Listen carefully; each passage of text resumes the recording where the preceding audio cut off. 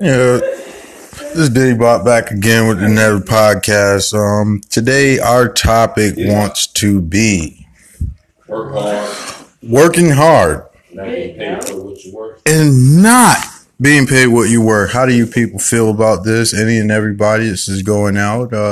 Just give me your comments about underappreciated, underpaid individuals that work very, very hard. How do you feel about that? Because I'm telling you right now, it is freaking hard to get these bills paid and still are underpaid. I think we do need a raise for all, no matter where you are. It's tough, and everybody wants to blame economy, but I don't think it's just the economy. I think it's people being greedy. The higher up corporation people keep the poor while they stay rich. What do y'all feel about that? I got my co-host JC, Young Crouch from the NC. You know, hey Jay, how you feel about that? I'm very mad about it, man. Frustrated 5 years in, getting paid like I'm a first time vet. I don't like it.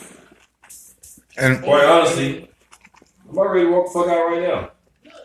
But bills gotta be paid, so guess I'm gonna stick around like a sucker, I guess.